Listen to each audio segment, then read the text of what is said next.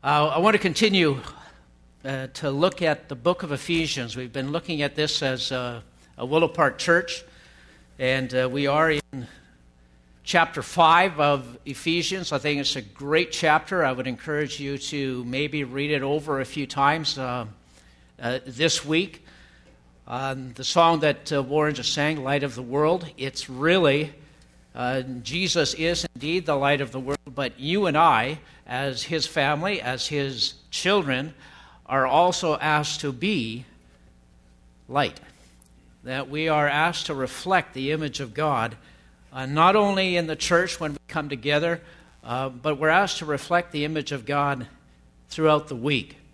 And as Paul does in this letter, and if you read some of his other letters, he makes the similar appeal over and over that we would be mindful of our high calling as followers of Jesus Christ. And in Ephesians alone, in three different chapters, if you were to sort of isolate several sections, Ephesians 2, verse 1 to 11, Ephesians 4, verse 17 to 32, and this morning in Ephesians 5, verses 1 to 15, he tends to repeat the same theme. He says, once you were spiritually dead, once you walked according to, he might say, the dictates. I have a feel like this is cutting in and out, but I'll keep going. Fair enough. Once you served what you might say, whatever made you feel good, but now you have been made spiritually alive. You are children of the day. You are children of light. That you have been transported, what you might say, from the kingdom of darkness into the kingdom of God's glorious light. And so Paul says, make sure your walk is in line with what you say you believe. And it's a reminder he gives to the church. He's writing to the church at Ephesus in this letter. It's a reminder he gives us as individuals. It's a reminder that he also gives us within the context of our relationships. In our homes, parents, children, in our marriages, husband and wife, and in the workplace, employer and employee. And we'll look at those in the next 2 weeks. But in all of this, when Paul speaks about being mindful of how we walk, I think he's motivated always to guard the gospel of Jesus Christ. You might want to say to protect the truth, the integrity of the gospel of Jesus Christ. That I would think if Paul were to say, if you ask him about the focus of all his writings, he might say that our lives would not jeopardize the gospel of Jesus Christ, but rather that how we live would visibly reflect the invisible Christ. Ephesians 5, verse 1 to 2 says this, therefore be imitators of God, as beloved children, and I put in brackets not just followers. Sometimes we think of disciples as those who follow somebody, but we are actually the children of God. Walk in love, just as Christ also loved you and gave himself up for us, an offering and a sacrifice to God as a fragrant aroma. That you and I are actually called to imitate God, to reflect the life, the light, the truth of Jesus Christ. And I would say there's no higher calling in our lives. And even as Jesus and his sacrifice was a sweet fragrance to God, we too are called to be a sweet fragrance. And I like that metaphor because in a way I can relate to it. I don't know how many times I have perhaps been hit by some sweet aroma walking someplace and I'm stopped. I don't know whether it's a plant, it's a shrub, it's a tree, it's a bush, but something that has grabbed my attention. And stopping and trying to figure out where did that smell come from, and then intentionally walking closer to breathe it in. And we as God's children are called to be that kind of aroma as we walk through life. We're asked to be that kind of aroma in the church when we gather as we are this Sunday morning. We're asked to be that kind of aroma within the context of our marriages, within the context of our homes, within the context of the workplace, that our lives would truly give off, I want to simply say, the sweet fragrance of Jesus. It's a high calling, so Paul says to us, be careful how you walk. And it's a call to what we sometimes within the church refer to as discipleship. And discipleship is sometimes something that we tend to teach people, and we teach it maybe through courses and whatever. I think the call to discipleship is a very simple call of God upon our lives to be the sweet aroma of Jesus where we are, where we live. And for Paul, I think the answer about being careful about how we walk is always the same, so that our lives would radiate the love of God. Now, it's true, Paul had such a direct call of God upon his life. And at times, you and I, we might say we kind of lose focus at times in our life. It strikes me that Paul never lost his focus. And Paul says our lives need to bear evidence to the truth of God, to the truth of Jesus in how we walk.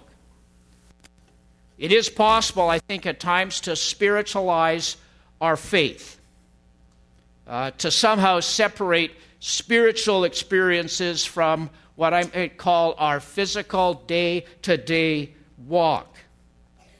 It's possible to live off and even seek spiritual experiences and yet in some ways flounder through the everyday, ordinary walk of life. And I think Paul would say in many of his letters that our spiritual life, including all of our spiritual experiences, are meant to speak into the ordinary, everyday aspect of what it means to walk through this world as a child of God.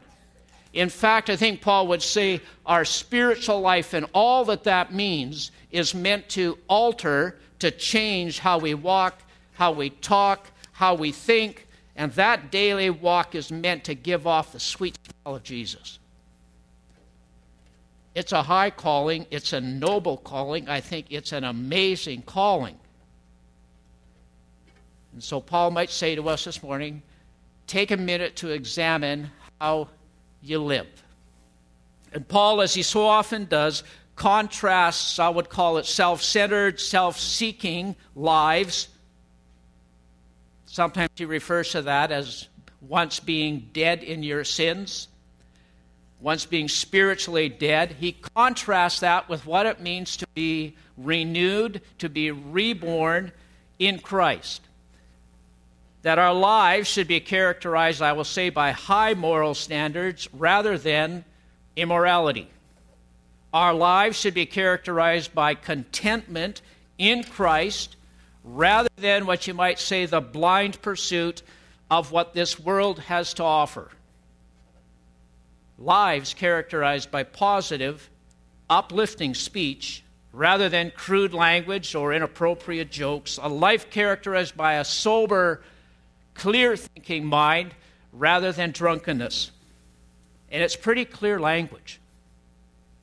And it's not words or doctrine, it's about how you live life as a child of God.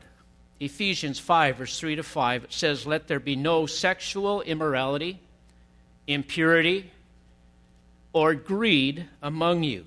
Such sins have no place among God's people. Obscene stories, foolish talk, and coarse jokes, these are not for you. Instead, let there be thankfulness to God. You can be sure that no immoral, impure, or greedy person will inherit the kingdom of Christ and of God. For a greedy person is an idolater, worshiping the things of this world." A rather strong comment. I believe Paul understands that all of those things, impurity, greed, coarse or crude talk, that they may at times surface in our lives, that there may be times in our life when someone might say, whoa, they kind of didn't expect that from that person. It could be that at some point, sometime, I might say something that is crude, something that is inappropriate. But the reaction should not be, well, that's Doug. The reaction should be absolutely the opposite. That's not like him. In all of these things that Paul talks about, immorality, crude language, all of that, every one of us will at times fall short. Paul himself talks about that in a different book, about the battle that wages within every one of us as we walk through this life. But Paul would say that immorality, crude language, greed must not define us or control us. And that if they do, we have become their servants, and they, in all effect, have become our masters. We may not physically bow down to them, but they have essentially become our idols. And if they do, rather than being a sweet fragrance, it is possible, and I think the message uses this phrase, it's possible for us as Christians to stink to high heaven. Being a light, being a people of truth, being a people of integrity, being a holy people is a high and challenging calling. But it is to be our response to the love that God has poured out on us through Jesus Christ our Lord. And while we stumble and fall, we give thanks to God who gives us not the strength of our own resolve, not the strength of our own righteousness that we can muster up, but thanks be to God who gives us the victory through Jesus Christ our Lord. And the victory that Jesus won on our behalf is meant to more and more give us the victory and conform us into the image of Christ. So Paul says to us, be careful how you walk. Paul goes on in Ephesians 5, 6, and 7, and he warns about deception. And he's writing to a church, so he's warning a church about the reality, the possibility of being deceived.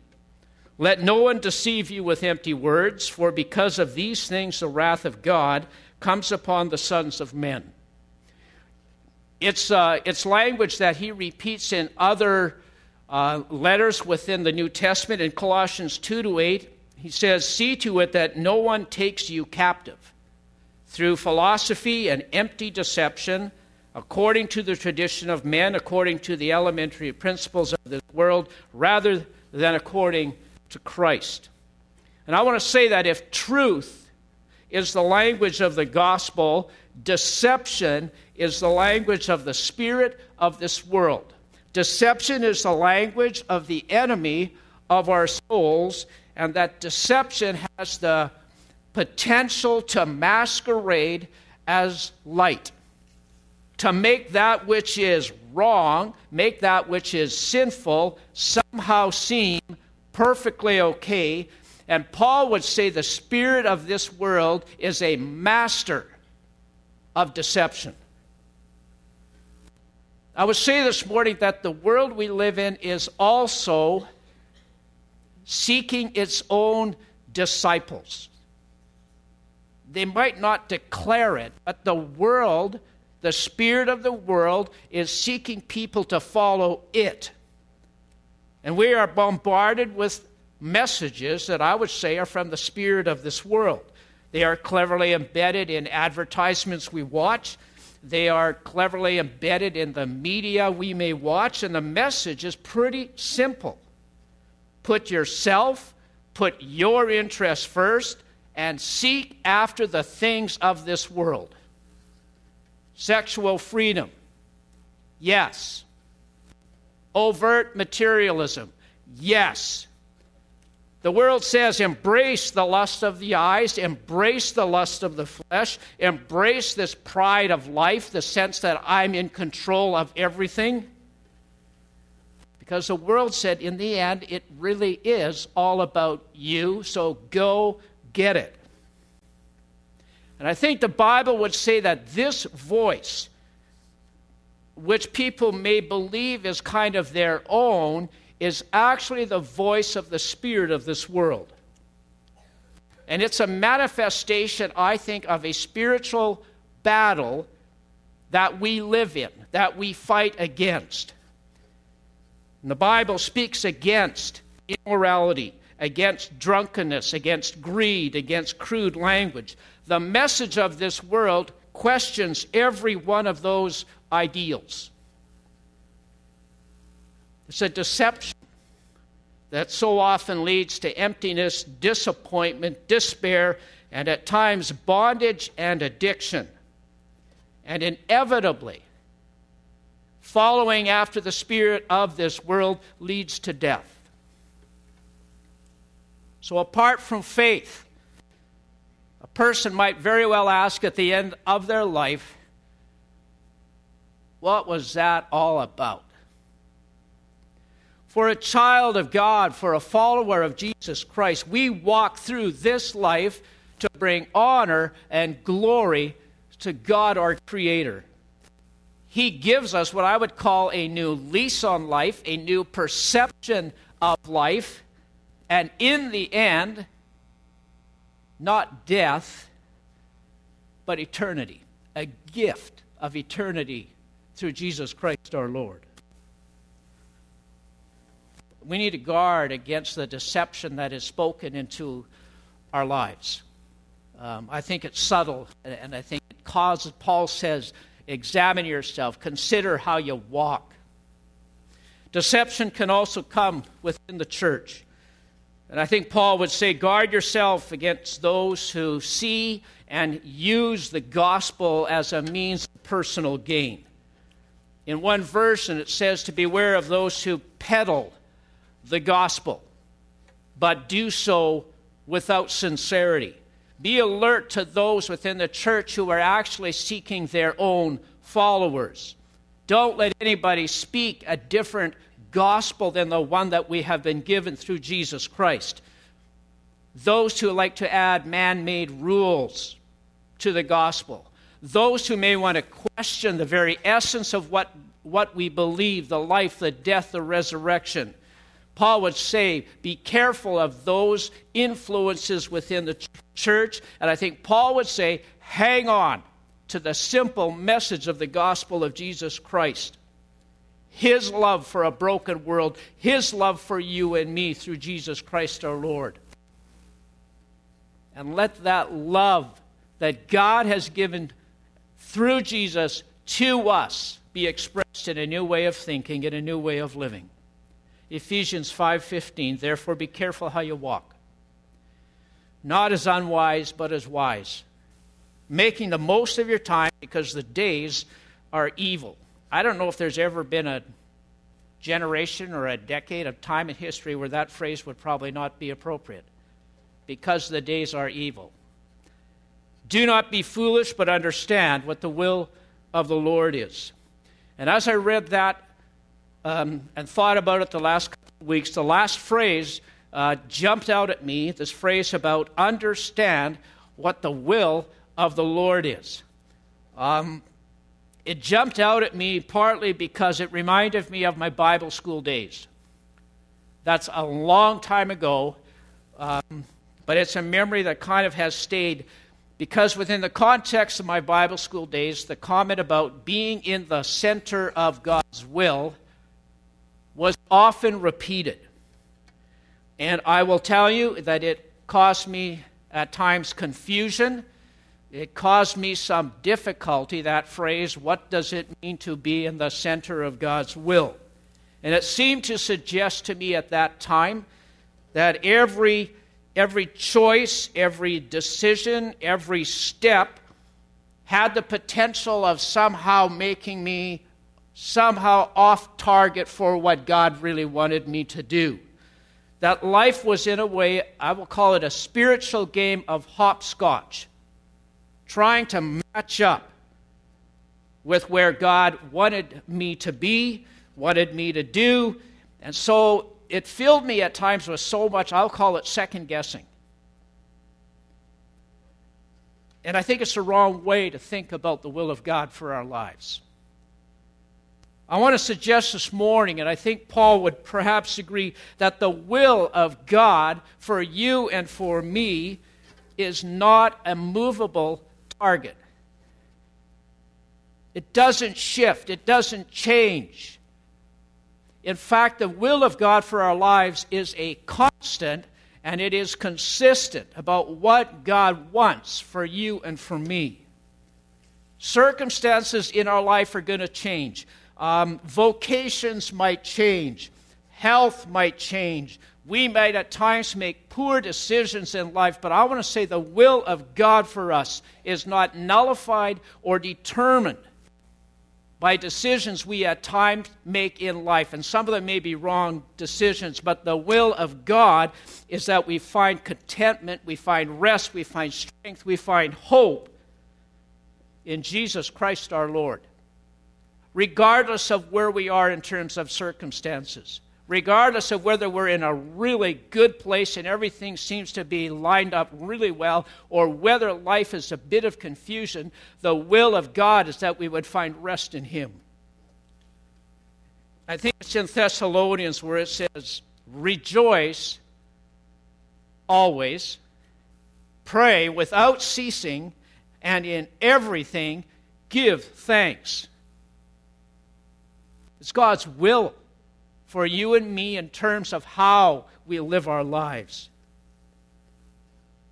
In terms of the church, and we talked about this earlier in Ephesians, God's will for the church is that we would diligently pursue peace, unity within the church, that we would make allowance for each other's faults, that we would be willing to forgive one another. That's the will of God for His church. To sing spiritual songs together as we did this morning. And as far as our salvation goes, to give thanks to God for everything, because He is, in the end, He's both the author and He's the finisher of our faith. And in terms of our personal lives, Paul would say the will of God for your life is Ephesians 5. Be imitators of God as beloved children.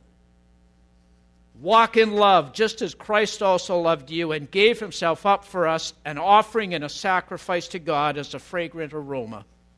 For we are, I think I like that word, and I know you can sort of get too focused on zeroing in on a word.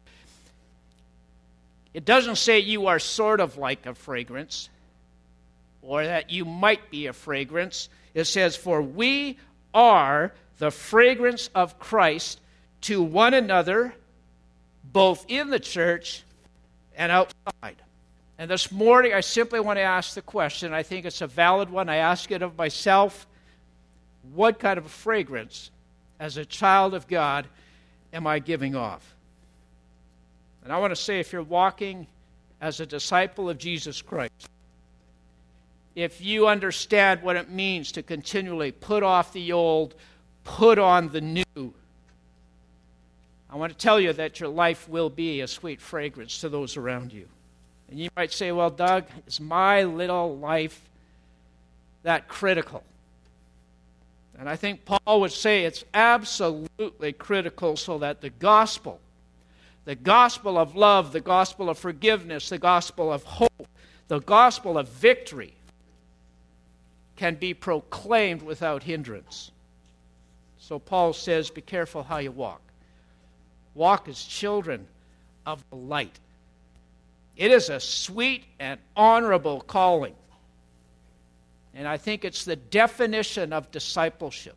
It means to walk that way through the power of the Spirit of God. I want to just close with words of Jesus from Matthew 5, verses 14 to 16. You are. He's talking to the people who He's gathered today. We would say He's talking to us as His children. You are the light of the world. That's quite an incredible statement. Like a city on a hilltop that cannot be hidden. No one lights the lamp and then puts it under a basket. Instead, a lamp is placed on a stand where it gives light to everyone in the house. In the same way, let your deeds shine out for all to see, so that everyone will praise your heavenly Father. Let's pray. Heavenly Father, I give you thanks for this gathering this morning as your church, your children, your people in this place. Father, would you invite each one of us to continually examine how we live, how we walk. Father, may we be reminded that our call is to give off a sweet fragrance of Jesus. So speak into our life, I pray, as we go through the ordinary things of life. That in those things, God, you would speak to us what it means to be light in our homes, in our marriages, God, in our families, in the workplace, Father. It's our desire to give off a sweet fragrance of Jesus, and we thank you for that. In Jesus' name, amen.